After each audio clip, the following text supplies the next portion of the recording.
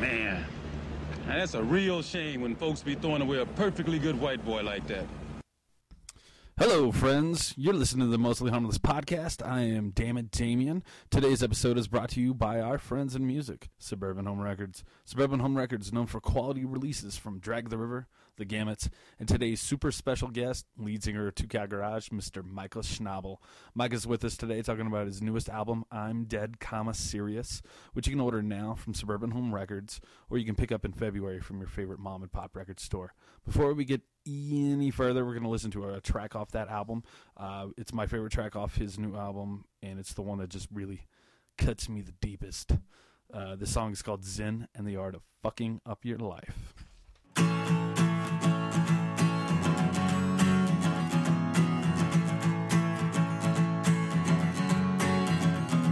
I spent the afternoon picking up the pieces to a jigsaw puzzle night I destroyed for no reason. And now I'm in the alley, searching through the snow for the keys to my apartment and a broken telephone.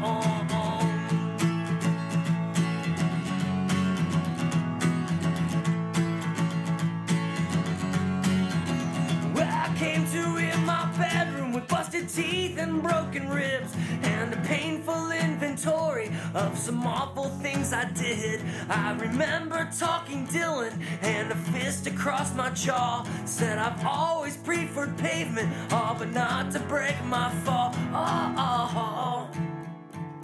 Is it reading well? Is it reading well? Zen and the art of fucking up your life. Well, the story grows more tragic with every word I write. Every Ashley, every Portland, and every Midtown night. Please wish me well with these parables I've lived to tell.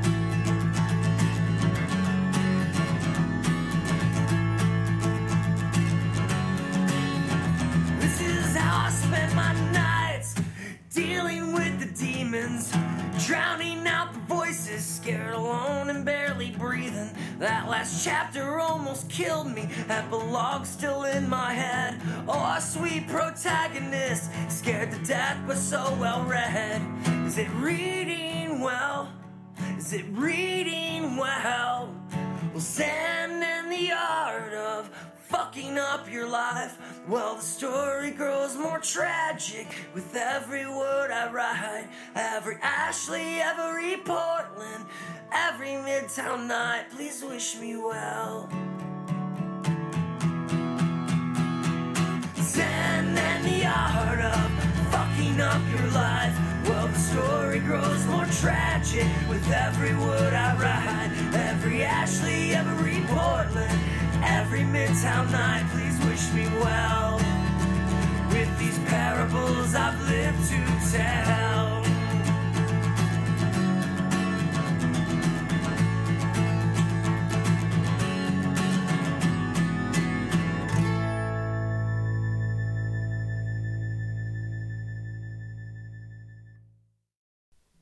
All right, that was Zen and the Art of Fucking Up Your Life from Micah Schnabel off his newest album, I'm Dead, Serious.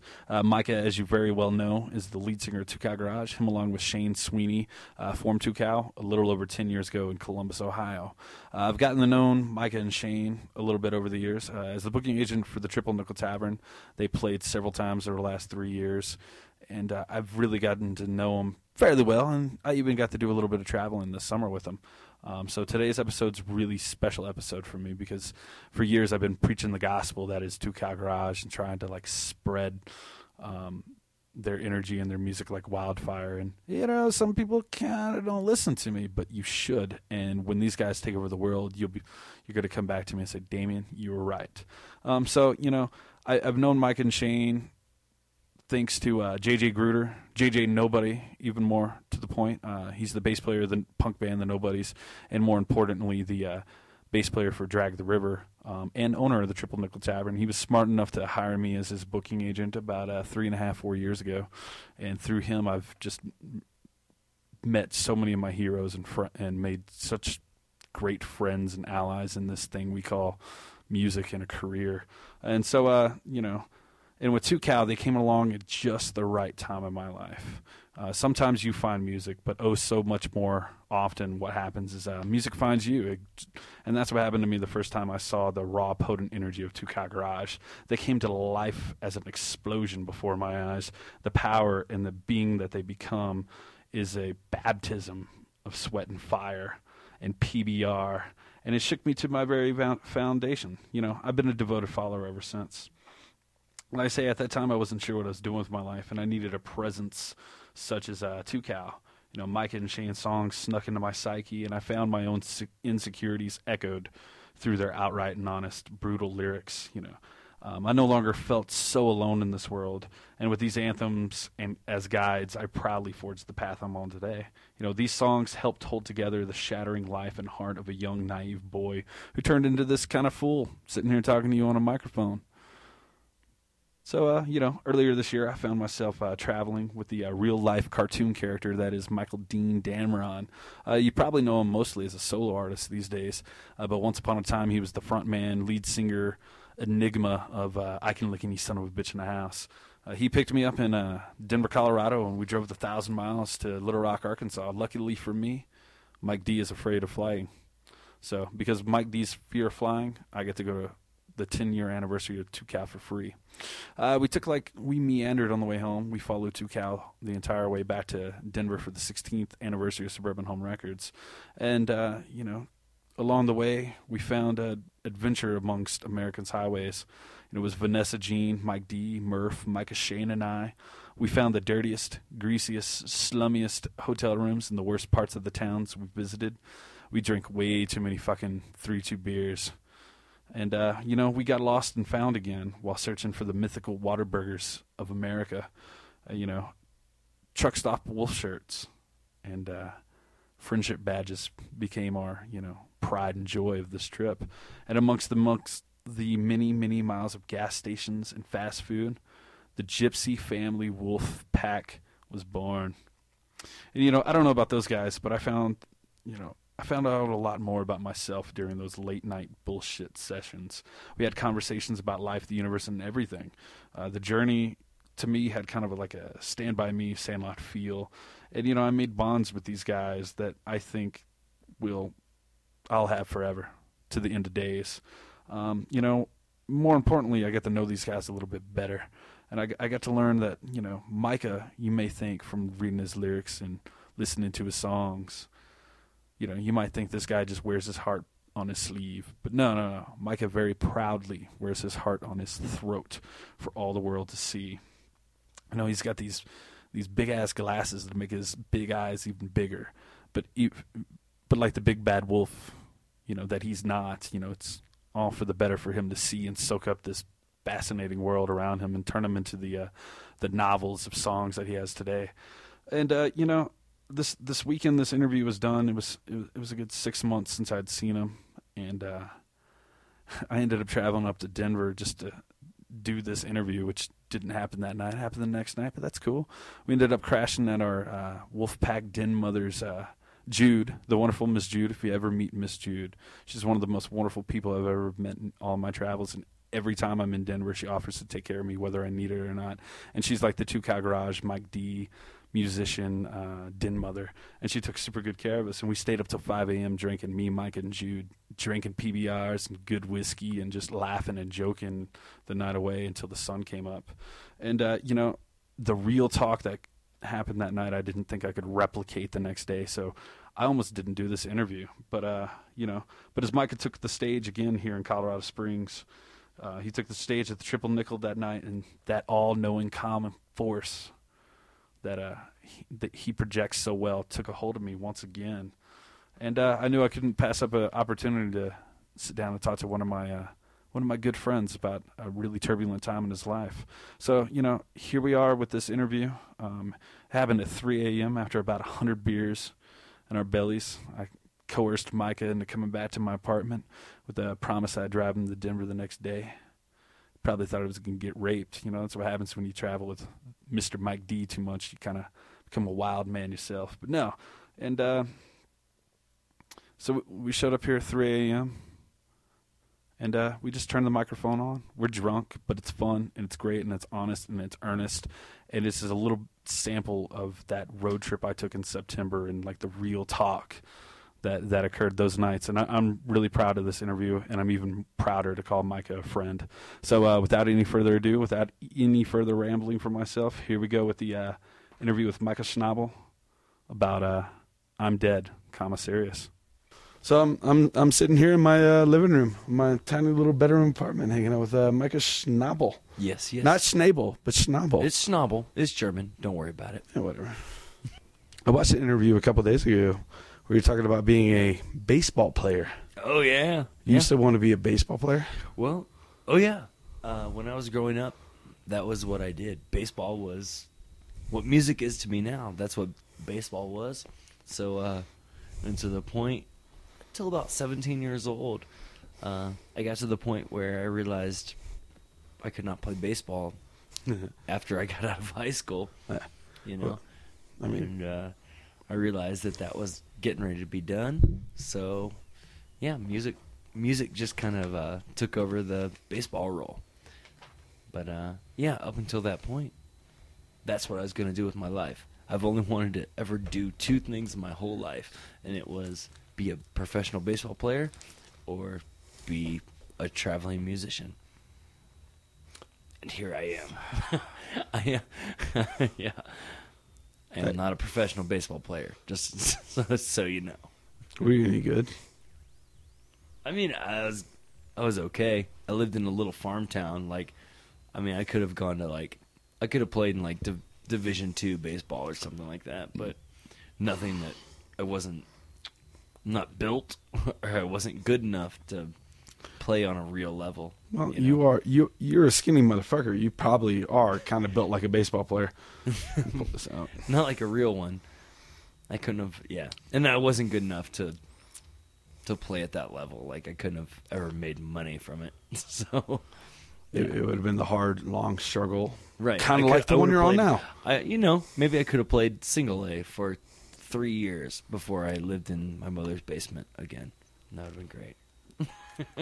But that's how good I was, living in my mother's basement at 27. What was your position? I was, pitcher. I was a pitcher and shortstop. I could hit a ball. I honestly, I was obsessed with baseball. But by obsessed, I was obsessed with Nolan Ryan. Yeah? Who is sitting very much watching us. Yes, he is. And in this action figure form. And I was a pitcher. That was kind of my thing. And I could throw a really mean curveball from the time I was about 12 years old. So that was kind of part of my thing, my repertoire, if you will. So, like, people dug that. So the couple colleges that looked at me, like, I couldn't throw a very, very good fastball, but I had a great breaking ball. Not much like my man, Mr. Nolan Ryan here. Oh. But, yeah. I love that man. But when did you? I don't know. We've traveled a good chunk together, you and me. Never slept in the same bed until tonight. No, I'm just kidding. Where am I? It's gonna be great. Yeah, but I have very fond memories of you and me in Tulsa. I'm pretty sure it was Tulsa. It was Tulsa. Talking about, I remember mentioning that I had an ex-girlfriend that said something along the lines of, I will never find me, Damien, personally, never finding happiness in a relationship because I value music more. And you agreeing with me, and we talking about our addiction to this thing we call music. Right. Yeah. I mean, you said it perfectly. That's what it is. It's an addiction. Well, it is something that it's always going to come first. It's always going to come first, and it'll fuck up. It'll mess up relationships. Fuck it. This is a podcast. It's on the internet. This isn't radio. But it'll fuck up relationships. It'll fuck up everything in your whole life because you're always chasing this. Like, just as a performer, I'm always chasing that next high. Yeah. I'm always chasing the next high, like the next good show, and I will play 30 terrible shows to get to that one next great show where everybody's into it and digging it and singing along, and that feeds what you're doing, because you're just chasing the high. Yeah. And you know, Well, I'm an addict, but I'm lucky enough that my addiction is playing shows. You know, it's making you money now. Kind of, sort of, maybe. Right. Enough to exist on this planet. It's funny. I was trying to explain that to somebody. It's the same way for me as a promoter. When I was promoting, now I'm just a fucking bartender. But like, when you get 100 people to show up for a little show, right? It's intoxicating. You don't even need the beer. You don't need need any of it. It's just like 100 people show up, and you're like, I made this happen. Right. I take it the same way from you, right? Right. Intoxicating. That's a great word for it. Like, it really is. That's what it is. And it feeds that addiction. It's like, yeah, and that's your fix. Yeah. That's my fix, you know? Like, and then you can, go through the hard times and the terrible days and the bad things that you have to go through for the next week or whatever. But you know that next fix is coming to you, where you show up and there are 100 people there that are singing along and making it all worthwhile, and you get, that's your fix. The money doesn't even matter, does it? I mean, it's nice, right? I mean, it's great if it's there, but if when you're doing and existing on what you love, it's just. You don't even think about the money, Right. It's just all about, like, do I have enough to get where I'm going, where I need to be tomorrow? Okay, yes, and I'm good. Because you're just, you're living to do what you do, and do the thing that you love, So, as long as you have enough money to get to do what you love the next day, then all is well. So you don't worry about those things. Yeah. They're not important to you. When was the first time you went, I don't know, when was the first time you went, this is all I want to do? It was the very first time we went on the road. With 2Cal? Yeah. The very first time we went on the road. And I don't even know if we were called 2Cal yet. Yeah. But we were, we went on the road for 3 days. The first day was just to go see our friends Slobberbone play, and they let us go on stage afterwards, and we played after them, and just played some songs, and they were super nice, and the bartenders and everybody that was there was super kind and into it, and there were some people from Postcard. Yeah. Yeah. The postcard mailing list. Yeah, the postcard list. I've learned all about today. Yeah. So, that's where it all started. And we did 2 days in Paw Paw, Michigan, maybe? Yeah. I think that's where it was. And the shows were terrible. I mean, of course, there was nobody there because nobody knew who we were. Or Slobberbone. Yeah. Like, there's... People still don't know who the hell Slobberbone is. Right, I do now only because of you guys. You're right. But, like, there was nobody there. Like, I was 19 years old, but we were driving home from that thing, and it must have been Sunday because we went out on Thursday, did that, and then played on Friday and Saturday, and then we're driving home on Sunday. But we were calling clubs, like, through the towns that we were driving in, like, going through, trying to find one more show, just trying to find somebody to let us play one more time. Yeah. Just because, we were all hooked. We were addicted. Yeah. And it was our addiction at that. Like, we got fed, and that's what it was. Like, we were hooked. So, we're calling clubs. We're driving through Ohio. We're driving through Toledo. So we looked up. We had the magazine thing that I had bought to try to find clubs. Was it Book Your Own Fucking Life? No, it wasn't. I wish it was that cool. But But yeah, we were just, trying to find places in those towns that we could play. So we were calling them as we're driving through them, just trying to get one more show. And, I mean, that was it for me. That was it. Yeah. I was addicted. I was hooked. And here I am. I'm 29 now. That was 10 years ago.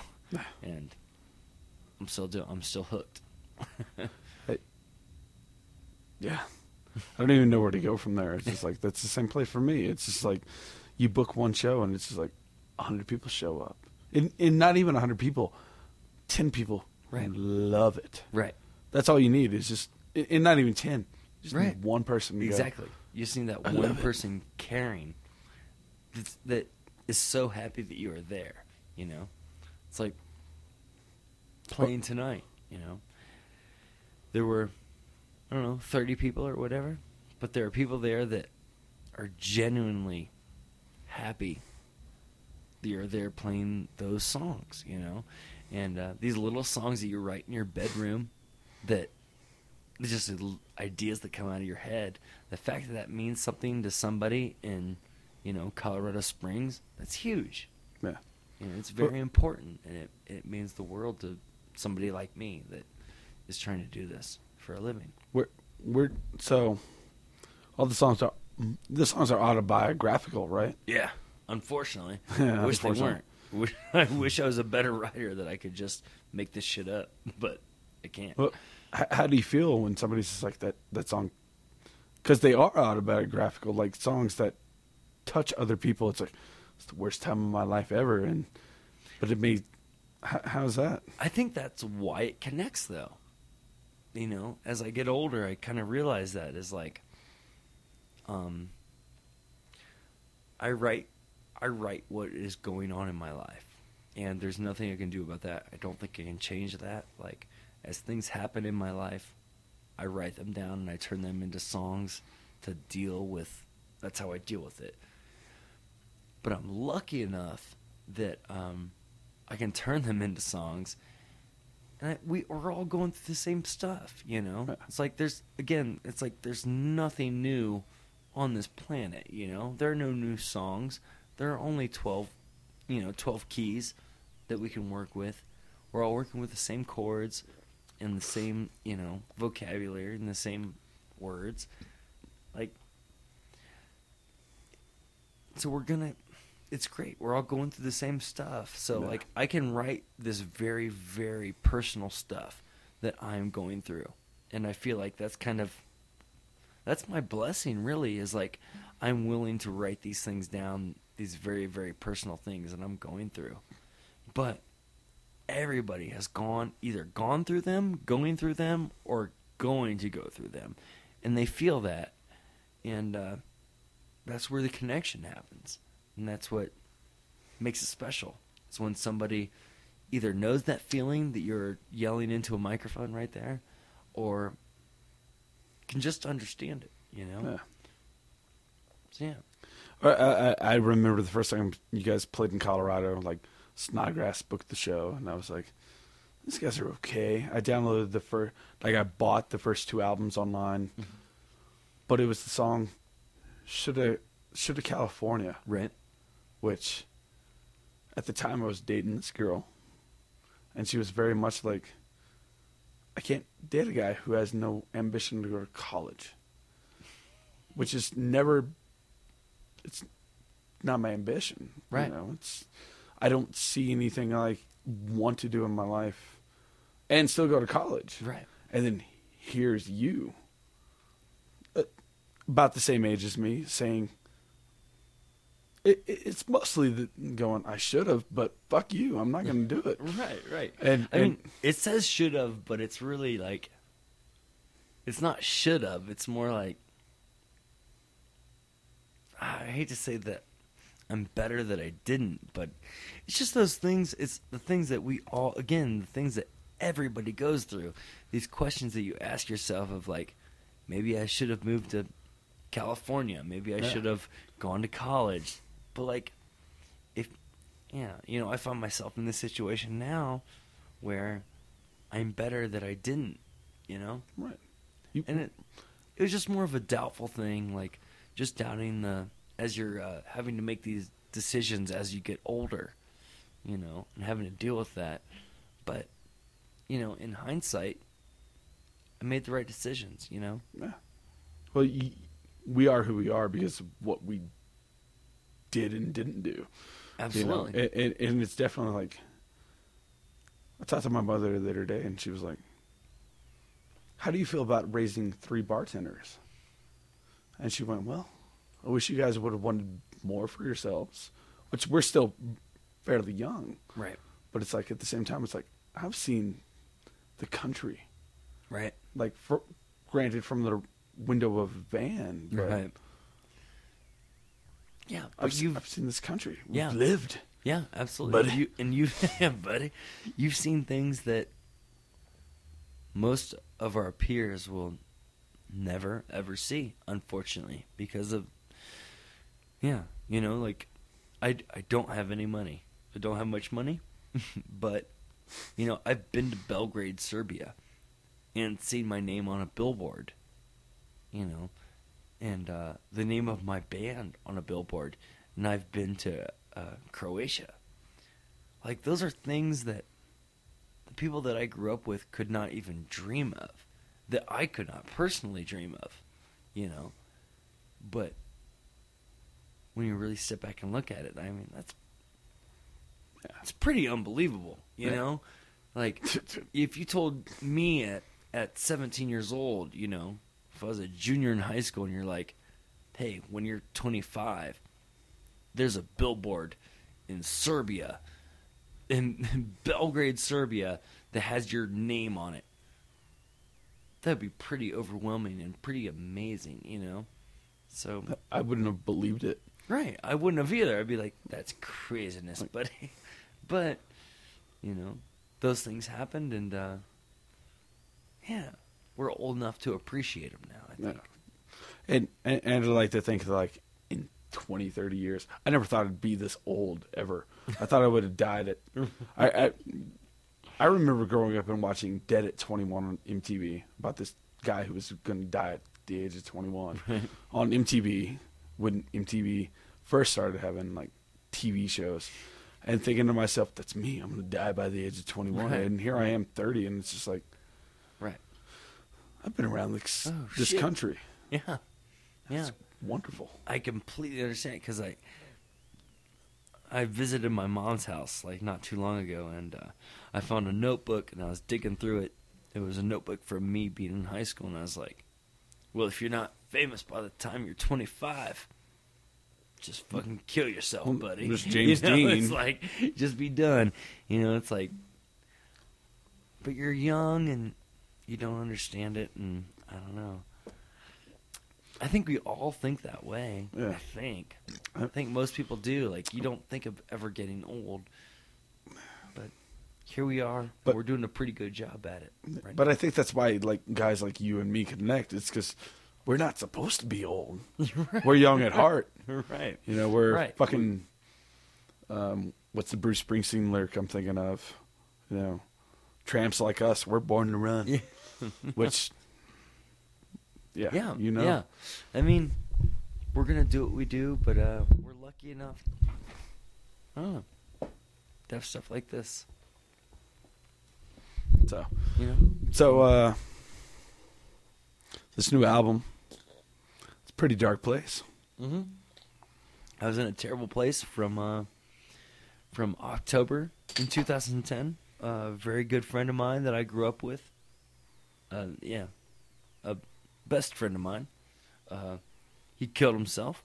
Ooh. And yeah, and then so October to May was a pretty terrible time for me. And the day that happened, I started. I guess it was a couple days before that. Yeah, I actually found out the name of the record before I started writing the song. So we came up with "I'm Dead, Comma Serious" with my friend Brandon from Go Shirt. He helped me figure that out, and we realized that had to be the name of the record. But yeah, a couple days later that happened, and I started writing songs for it, and unfortunately, my whole life kind of came unraveled and came apart. But fortunately, I wrote songs during that whole time as things were coming apart and things were getting really bad.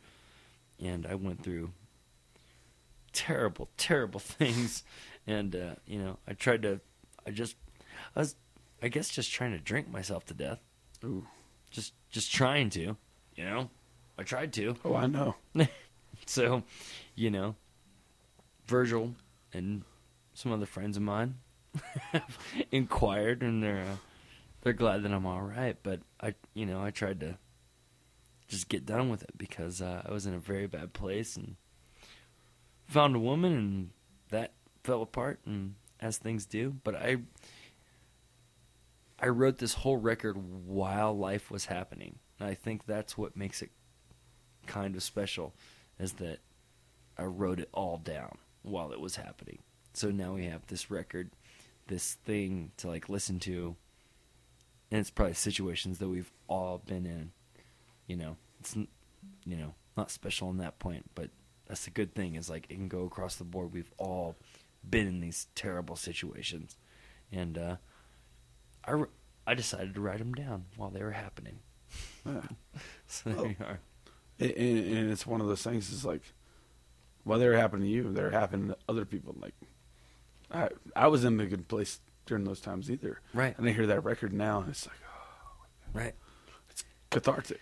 Right. In a way, right. And that's why, and that's why I play shows, because these shows and singing these songs helps me get through the shit of it, because it was a terrible time, but we've all been through it, and I guess just ego made me write it down. Like, maybe felt like I needed to share it with everybody else. I don't like the word ego, because it doesn't. I don't either. It doesn't fit you. Yeah, I hate that word too, but I think that's what it is. It's like, I think it's important enough that I need to share it with everybody, Yeah. And I hate that. Yeah, I'm with you. I hate that fucking word. But sorry, I hate that word. But say fucking. This is for the internet, not for right. radio stations. Right. Like, we've been, but like for you, it's. I don't even know. It's honest. It's real. It's authentic, and I think that's what I'm finding out as I get older, is as I talk to people at shows and everything, and I see these people that are coming out to see the shows. That's where we're connecting, is because I guess I meant to be, but like, I'm just brutally honest. And right. In the songs, like, I'm not hiding behind anything. Like, I'm telling you exactly what has been going on, what is going on in my life. But again, nothing is new. Like, everybody has been through it, Anything that I've been through, somebody else is either going through, has gone through, or is getting ready to go through. I don't know. There's the 1-2 Cow song. It's like soundtrack to my summer. Yeah. Where you're talking about sleeping in your car. Well, yeah. I've slept in my car, but not because I had to. Well, I was too drunk to drive home, and I slept in my car. But like, the year that you talk about that's fucking rough, dude. You've had a rough time, and I have, but like, I don't want to make it like a sad me kind of thing. Like, but I think that's what people like too, though. It's like, yeah, this guy got through it. Right. But I did it to myself, because doing this and playing these songs and being a musician, it goes back to the addiction thing. Yeah, it's like being a songwriter and making that my job has always meant the world to me. That is what I have wanted to do. That's who I was. So from the time I was 19 years old, that's what I wanted to do. And I did, like, that stuff is all true. Like, I slept in my car. I lived in my car. Luckily, it was summer in Columbus. So it was about, like 4 months, sleeping and going to sleep as early as you could, because the sun was going to be up at like 6:30, and blasting through the windows of the truck that I owned at that point in time. But I didn't think much of it until after I got away from it and was able to write about it. Like when it was happening, it was just like, well, this is what I have to do to get to the next tour, and it's not a oh sad me kind of thing. Like, I'm very, very happy with where I am, and even in those terrible times, like I can look back on it now and realize that was bad, but in the moment, it was just what needed to happen, and I was doing what I loved to do, and I never thought twice about it. So, yeah, you don't have to feel bad for me for it, like No. and I'm not asking anybody to, like, I would do it all again because this is what I love to do, and that's what I do. I think that's one of the things, like, for me, like, music is, we talked about this a little bit last night that nobody heard, but it's like, music's instinctual for me. Mm-hmm. It's like, Absolutely. I like the bands that, like, hit me right here. And Right. like, It hits you in your gut. You don't know why, and you can't explain it. Yeah. There are no words that we can put to it, And I don't want to put words to it. That's the thing. When you put words to it, it almost makes it cheaper. Yeah. It's like, why is the band, Cheap Girls amazing? I don't know, really. I don't know. But they are. Yeah, exactly. I can't write it down. But it clicks. I can't put it on clicks paper, in there in that head. But it hits us in the fucking gut, Yeah. They're going to be one of the next biggest bands that, and everybody's going to. I would think so. Thing. God, I hope so. I Right. love that band. Me too. I remember having. Yeah, we'll talk about it anyway. So, but this last album was dark. Yeah. It's very dark. Talk a lot about death. Yeah. Yeah. Have you ever been close to death? I have been close to death. In like the literal sense, like I've, watched family members die and stuff, but I think this record is more like I said earlier, a friend of mine killed himself, and I was dealing with that.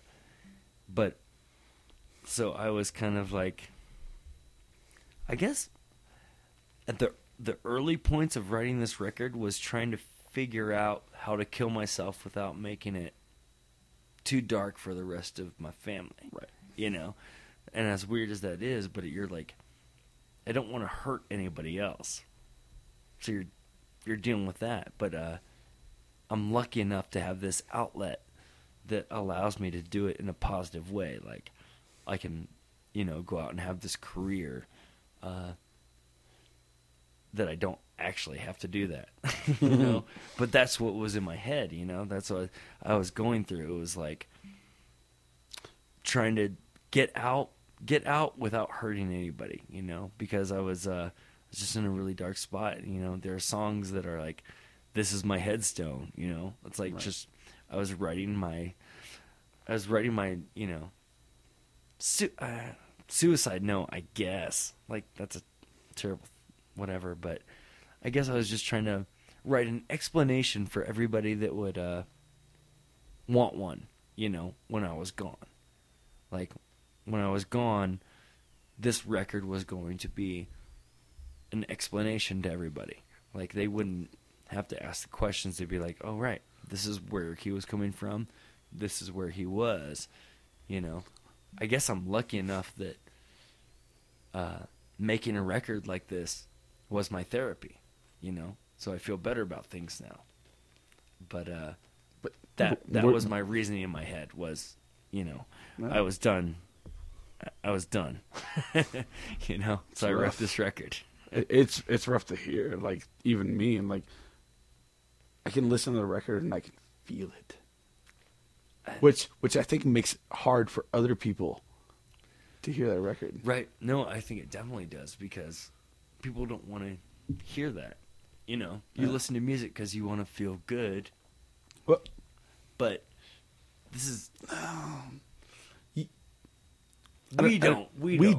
We want to listen to music because right. we want to feel the emotion that we are having at that point in time. Yeah. But on the mass level, people want to hear those kind of things because people want to hear Toby Keith because they want to feel good. They want to hear Red Solo Cup and be like, yeah, let's get drunk and have a fucking great time. But people like us want to hear things that connect with whatever we're feeling at that time. And, Exactly. yeah, you know, and this record, unfortunately, it's going to go to people. It's going to connect with people that are having a really terrible, terrible time in their lives. Yeah. But, you know, that's what I want. Well, those are the people that I really can connect with because I've had a terrible time, you know, before, and I understand, and I hope it gives them a little something just to hang on to for a second. You know? Is it hard to play that stuff live night after night?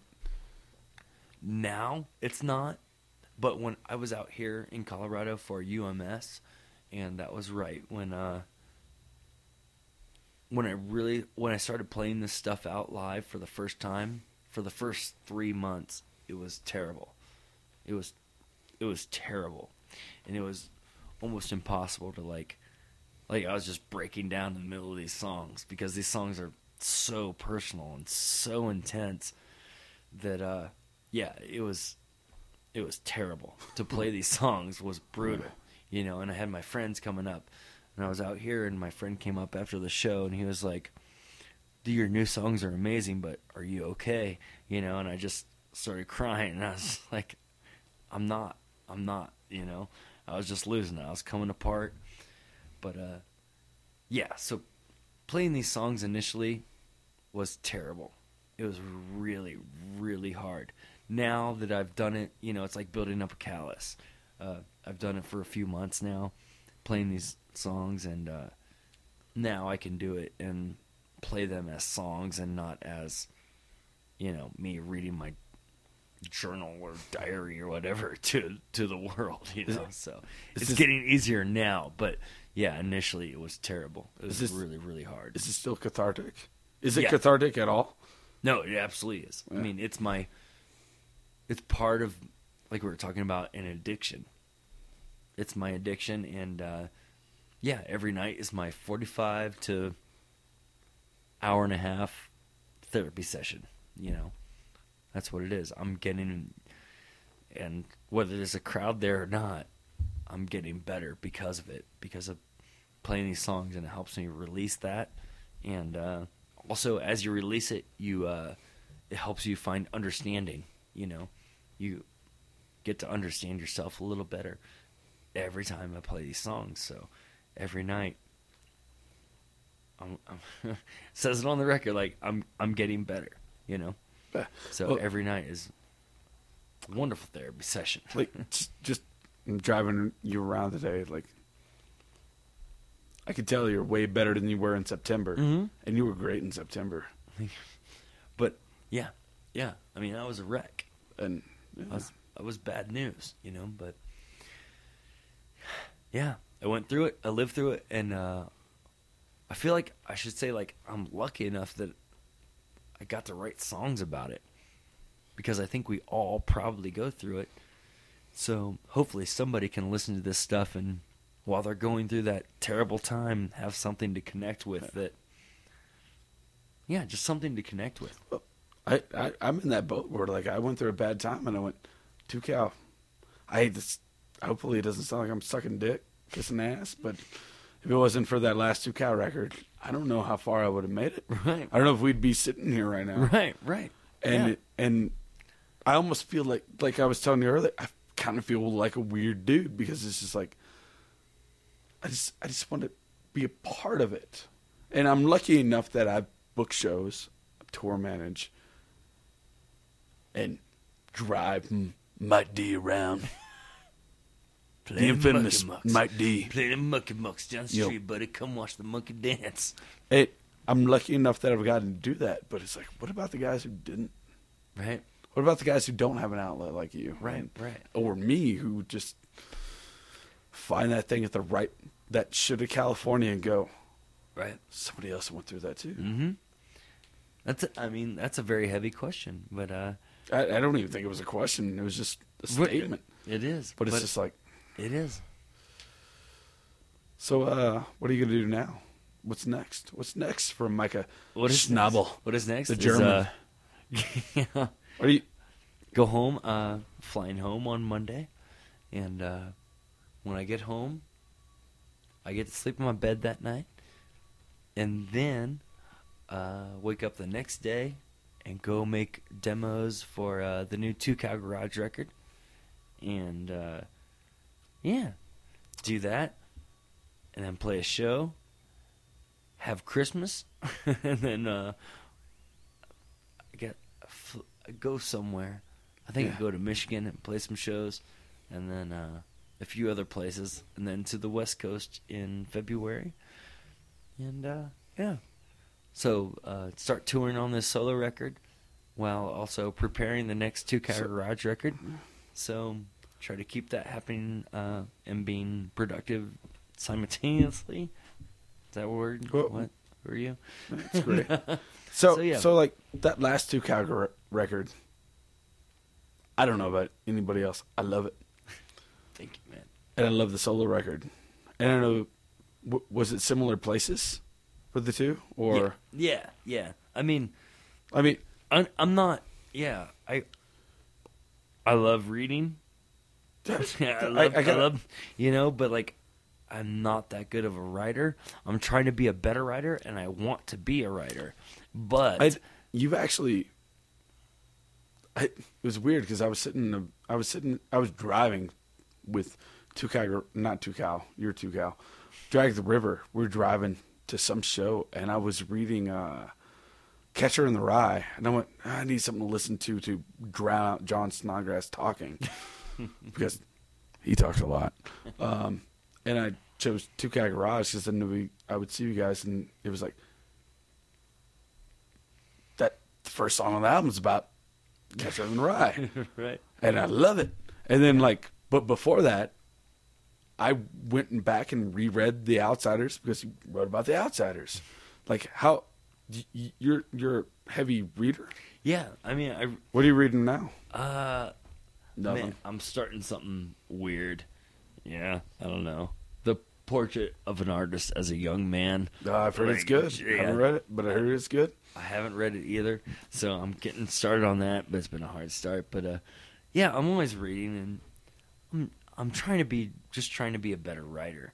Like, I want to be able to write a great song without it being this, my bleeding heart, as the subject matter. But so even songs like that first song on the 2 Cow record, it's insanely personal. Right. Even though you're quoting it's an entirely different book. I put it in a different whatever, but it's still me and the shit that I'm going through, But I just put it in I have a hard time with the Catcher in the Rye because I don't know whether to love it or just to hate it. So me personally, I only read it. I'm 30. I read it 6 months ago, and I went, I wish I'd read this when I was 16. That's the whole thing. If I know for a fact, if I would have read it when I was like 15, 16, I would have loved it. But now I'm just like, this rich little kid is just being a dick, Pretty much. So, but like, there's The Outsiders, right? And and that's the thing. And I love to hear all the themes because it seems like there's a theme in all these books you sing about, right. And they keep coming up, and I'm just like, love it. But and then I went back and read The Outsiders. I'm like, I get the theme. Like, for The Outsiders, and I'm probably completely wrong. No, I'm not. I know I'm not because I know you. It's about brotherhood. Right. I mean, it's the whole thing. It's the whole kind of code that we live by. Is like, yeah, brotherhood, and then getting old. Yeah, it's kind of the whole thing. It's like having to turn from being a boy to a man very quickly. I mean, that's The Outsiders. It's like the kid's 16 years old and making these very manly decisions, that are. And that was you at 17 sleeping in a car. Well, I mean, yeah. It's like you didn't really choose them. You got put in these situations, and you hope you made the right choices. And maybe that's why we connect with this shit so much, you know? Yeah. Is because, I don't know, we all want to do the right thing. We don't always do the right thing, but we all want to. Terribly. You know what? It's a perfect ending point. Point right there. I got nothing else to say. What? We all Micah want to do the Schnabel. right thing, man. Thanks for doing this thing. Thank you, Damien. No, This I can't. is fantastic, and I'm very happy to call you my friend. All right, buddies. Hope you guys enjoyed that. Hope you guys enjoyed it as much as I enjoyed making it. Hope you guys enjoyed it as much as I enjoyed drinking those 13, 14, 25 beers I drank that night. Listening to it again for like the third or fourth time, I kind of wish I'd cut back a little bit that night. But hey, it was the spirit of the night. It was the spirit of the weekend. It was the spirit of adventure. And fuck it, we got a really good, really in-depth interview with Micah Schnabel there. You know, what a hell of a journey that guy's been on. You know, he may have had some horrible nights and horrible times. Probably definitely slept in a couple cars. But, you know, we've got some great music because of it. So we should be thankful for his suffering, I suppose. As far as Micah goes, this next year, he's told me he's going to be out hard and heavy touring in support of this new album. When he's not busy doing that, when he's not busy out traveling, he's going to be, him and Shane Sweeney are going to be back at home in Columbus, Ohio, recording, not recording, but tracking, demoing, and writing the new 2 Cow Garage record.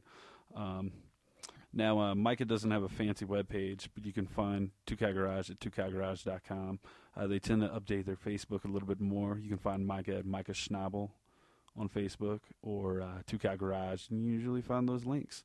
I encourage you to visit suburbanhomerecords.com and picking up Micah's new record. I'd like to thank Virgil for kind of sponsoring this episode here today. Those guys at Suburban Home Records have really taken good care of me and what we're doing over here. And while we're talking about it, didn't really talk too much about Shane Sweeney this episode, but he's got a new solo record out himself called The Finding Time. I highly recommend it. It's a little bit different direction than Micah's records that are a little bit more raw and I want to say ragged off the top of my head. So don't forget to check that out. The Finding Time, it's out right now on Last Chance Records. I believe you can find that at lastchancerecords.com. And that's it for this week's episode. Hopefully you guys check back. This is the official launch of season 1. We're going to have another episode every Monday for the next at least the next 8 weeks. I'm shooting for the next 4 months. We're going to have an episode every Monday. We've got a bunch in the bag and a bunch lined up. So don't forget to subscribe to us on iTunes. Visit mostlyharmlesspodcast.com and like us on Facebook. Every time you click that little like button, it helps us out. Shows us a little love. Shows we're not just shooting blanks in the dark, buddies. So before we go, I'm going to leave you with one last song. This is my absolute favorite 2 Cow Garage song. Probably the best song I think Mike has ever written. Straight from the heart. It's pretty much about Micah and Shane, and it's a song to Shane's future son. And the song is entitled Jackson. You can find it right now off of 2 Cow Garage last full-length Sweet Satan Me. Again, the song is called Jackson.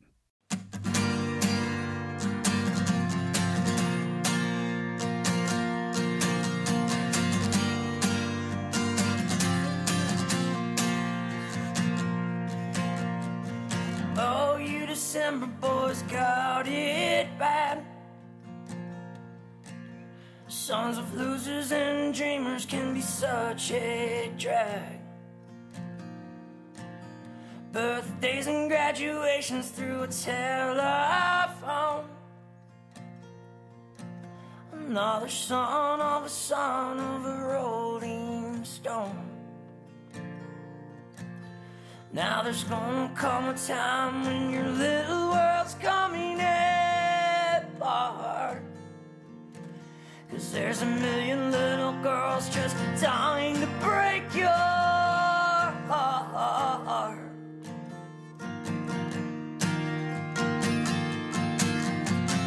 Jackson, don't worry, you're a good man, son. But damn, you should have seen us back when we were young. The toughest set of kids that the Mohawk had ever seen. Jackson, don't worry, you're a good man, son. See your daddy and me, we were born to run. Ain't nothing gonna change, but ain't nothing gonna stay the same. Hey, alright.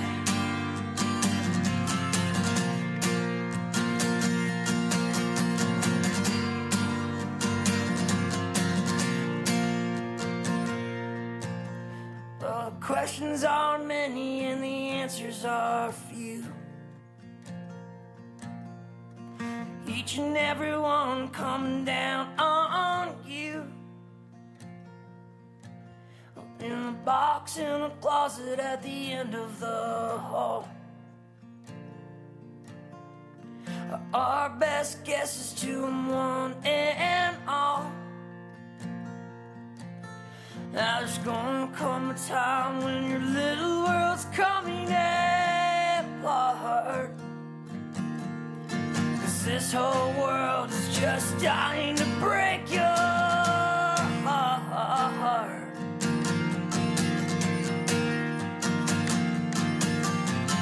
Jackson, don't worry, you're a good man, son. But damn, you should have seen us back when we were young. The toughest set of kids that the Mohawk had ever seen. Jackson, don't worry, you're a good man, son. See your daddy and me, we were born to run. Ain't nothing gonna change, but ain't nothing gonna stay the same.